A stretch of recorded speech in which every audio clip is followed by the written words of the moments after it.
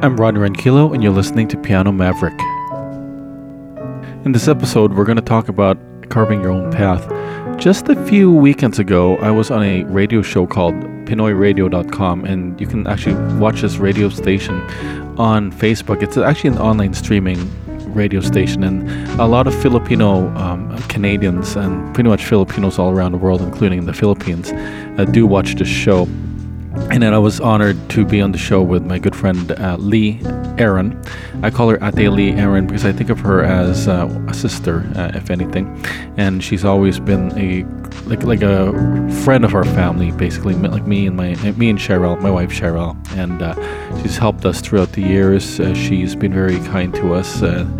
So we kind of consider her a family. And the topic that we were talking about on the radio show was pretty much songwriting and our take on today's era, where we are in a post-American Idol era, and now we're in a America's Got Talent, or Country's Got Talent era. And I don't know if you've all noticed that, but Ate Lee and I have noticed this, and I'm pretty sure a lot of people have noticed this, including songwriters. But we see a lot of people who are great singers, and they sing these great songs, from the prayer. I mean, don't get me wrong, I sing the song too with my wife. They sing the prayer. They do all sorts of like other songs, whether they be like Beatles songs or David Foster songs and so forth. And the thing is, we're hearing all these great voices, but these songs are not their songs. I mean, let's put it this way. If you hear a song like To Love You More, or you hear Power of Love, I think it's Power of Your Love, or Power of Love, and Color of My Love, you'd know that was sung by Celine Dion. However, Power of Love was sung by another artist. I can't remember, it was Jennifer Grey or something like that. If you hear Glory of Love, you'll know two versions. There's either it's like the jazzy version, I think Bette Midler sang it, or Peter Cetera's Glory of Love from the movie The Karate Kid. And if you hear I Am a Man Who Will Fight for Your Honor, then you know it's a Peter Cetera song. I mean, you know that song was sung by Peter Cetera, right? Same thing with Hey Jude. Oh, we already know that that's a Beatles song because they wrote it, And then you have all of these Idol contestants. They have amazing voices. Some of them don't really make it far, but for those who become the Idol, I mean, it's great. But the thing is that I think there were segments where they had songwriting tests. I believe so. They had songwriting tests, and some of them didn't really come up with the best songwriting, and some of them did. The ones who did, they were already songwriters to begin with, if anything. I remember watching a show called Rockstar Supernova, where they featured all these contestants from everywhere in the world, from Iceland to Canada to United States to Europe to even Australia, and they have all these rockers. And they had one Rockstar NXS, and they had Rockstar Supernova, which consisted of some legendary greats, the name escapes me now, but it's the man from Metallica. It's the bass player, Jason Newsted, that's his name. Then Tommy Lee, legendary drummer, he was with the Cult, and also there was Gilby Clarke from Guns N' Roses, formerly from Guns N' Roses, but they had this show where they tested all these contestants, and every week they had to put their spin on every song that they had to pick from a pile of, a repertoire basically, and they had to bring it on. And I noticed that when I watched some of these contestants, the band, they would play the song as if it was just the recording itself, and then each contestant would just sing on top of it and just put their spin. The thing is, it was just the same sound but with a different voice. It was almost karaoke, and that's the thing. When I watched Lucas Rossi, on the other hand, he was from Toronto, Canada, same as I am, he would change the arrangement each and every time and make it his own, because, you have your own voice. he has his own voice, and he had to take a song that would tailor around him. There was this one song that really stood out for me. Actually, no, there were two songs that stood out for me. One was Rebel Yell, which he crushed that song like amazingly. I mean, other contestants on that show, they crushed it too, but Lukas Rossi's version was just incredible. Like almost as if he wrote the song himself. But then he took this one song from the Rolling Stones called Let's Spend the Night Together, and if you listen to the original recording, it sounds like something from the 60s, right?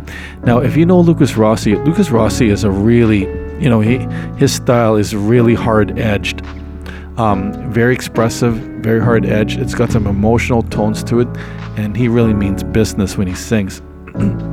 Sorry. And sorry, it's still winter time, so obviously I'm just clearing my throat. But I watched a band play the backing track. Well, basically they're just playing, right? And Lukas Rossi sounded great trying to put a spin on Let's Spend the Night Together. But then the band leader complained about Lukas when Lukas wanted to change things. He changed the riffs. He made the song, this Rolling Stones song, sound more Marilyn Manson-esque, right? And it was so dark, and it was so grungy. And when he actually performed it in front of Gilby and Tommy and Jason, and I can't even remember the host's name, David Navarro, that's his name, from Red Hot Chili Peppers. It sounded amazing. Like, it really fit his voice. And it's as if you wanted to crush something, and because that's how you feel it. At the same time, it was fun, but it was loud, and I mean super loud, that I totally forgot the Rolling Stones version. I mean, the Rolling Stones version, to me, although it is a legendary classic song, it paled in comparison to Lukas Rossi's version, which was like, wow, it had power to it. So that's the thing about this episode, like what I'm talking about. It's like you got to carve your own niche. You got to carve your own style. You got to find your own voice. See, you can learn everything you can, like about music. You can imitate the best classical pianists in the world, or singers, and you can put your spin on every song that comes out there. But eventually, you're going to have to branch out on your own, and you're going to have to find your own voice, and you're going to have to give your own message to the world. Hopefully it's a positive message, because everybody goes through all sorts of negative things in life, and if anything, the reason why we turn to music is either we want to relate to it or we want to get some hope. It doesn't matter if it's a love song, it doesn't matter if it's if it's a funny song. We turn to music to take us away from the current realities of life. And it always helps if this song is new and it has a message that could resonate with all of us, And that's just the thing. We're watching all of this, like all these idol phenomenons all over the place. It's all karaoke. I remember when David Foster came to Toronto, I asked him a question, and this is during the time when he had discovered Charisse from the Philippines. Charisse is now Jake Cyrus. That's a long story. You can check him out on YouTube. But David Foster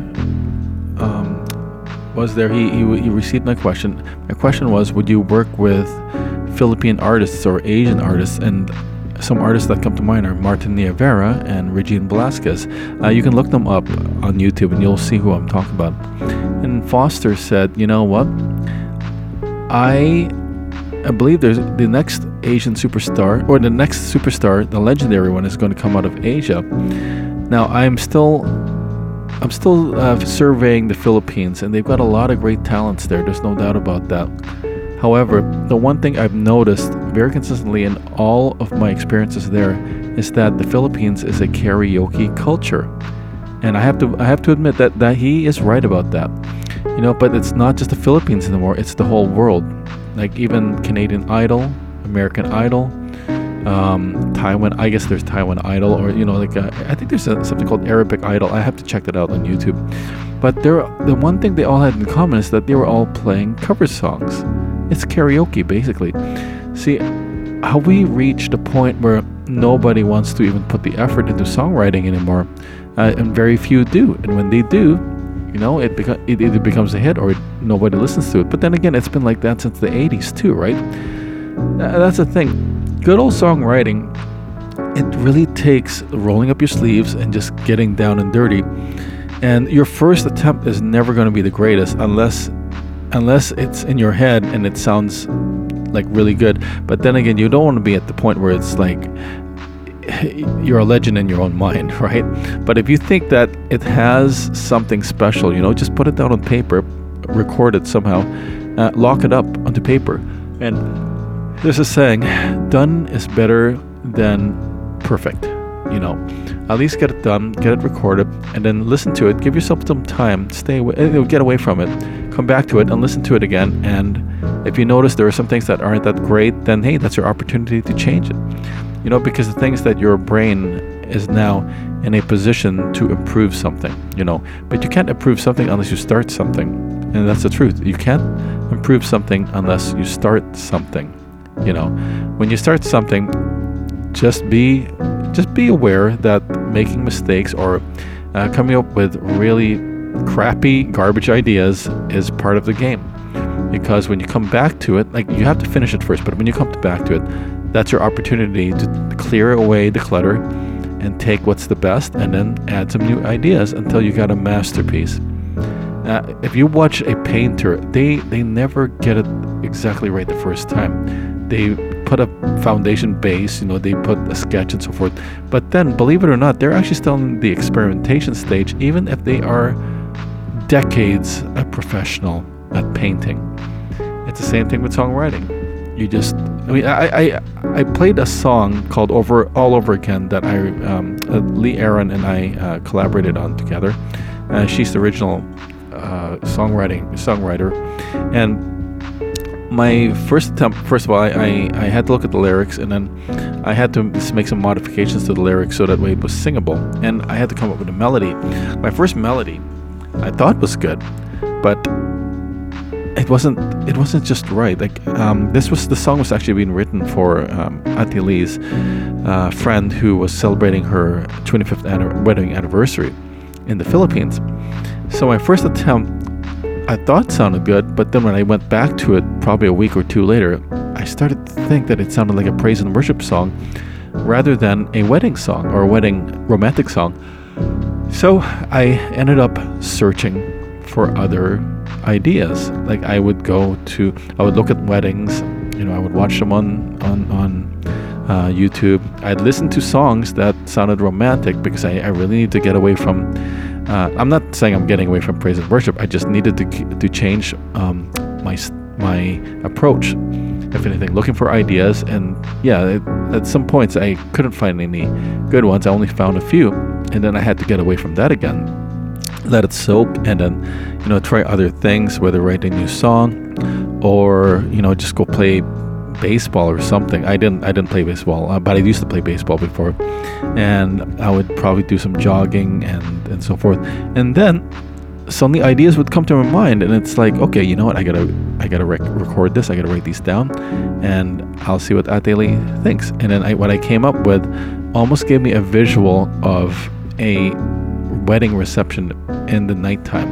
But I needed to come up with something that could work for both night and day, in case their wedding and the reception is all going to be held in the afternoon and it's not going to the evening. Something that you could play so that way it's almost like the soundtrack of the person, like these people's weddings. This couple's wedding. That's what I meant to say. So the thing is, at the same time, I had to be true to myself and ask myself, what is my style? I love love songs. I love David Foster. I love Peter Cetera. I love Richard Marx and so forth. And then I realized, that's me. That's me. And when I started to accept myself for not just who I am, but how I am as well, I came to peace with myself. The ideas flowed really naturally, and then I was able to put it together. That's the thing. You got to eventually close out the world and then find your voice. But you got to also close out any cover songs that come to mind, because those cover songs are pretty much just getting in the way of you leaving your mark. Here's the thing. Singers come and go. I mean, there will be some legendary greats. Like, I believe there's Mahalia Jackson. You know, I mean, obviously there's nobody that I know that can come as close to Peter Cetera. Although there is a guy in Finland that I saw on YouTube that actually almost sounds like Peter Cetera, but you just know it's not Peter Cetera. It's somebody else, right? And Peter Cetera was known for his Glory of Love song, but you could also recognize that legendary tenor voice that was very smooth and silky type voice. But there's only one Peter Cetera. But here's the thing too, like, even if those names live on after they're gone, you know, new generations are only going to know the name, but even if they can hear the voice, they may not know what the songs are. Versus songs that live on after you pass on. Basically, just to put it this way, happy birthday.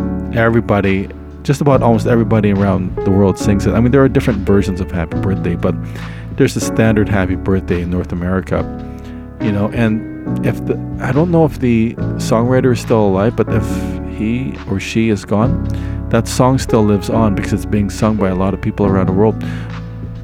In this podcast episode, why not take this opportunity to write music that can be sung by others way before you're gone?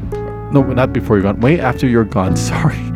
Way after you're gone. I mean, take that opportunity. I mean, there's huge opportunities. Like, you may not be able to keep your voice forever, like, because we all age, you know, but your song can live forever, and it's your intellectual property. And if it does well, it becomes passive income. I mean, Robert Kiyosaki from Rich Dad Poor Dad mentions that you should have all sorts of multiple streams of income, right? But you got to make each and every one of them work, and you have to do them one by one.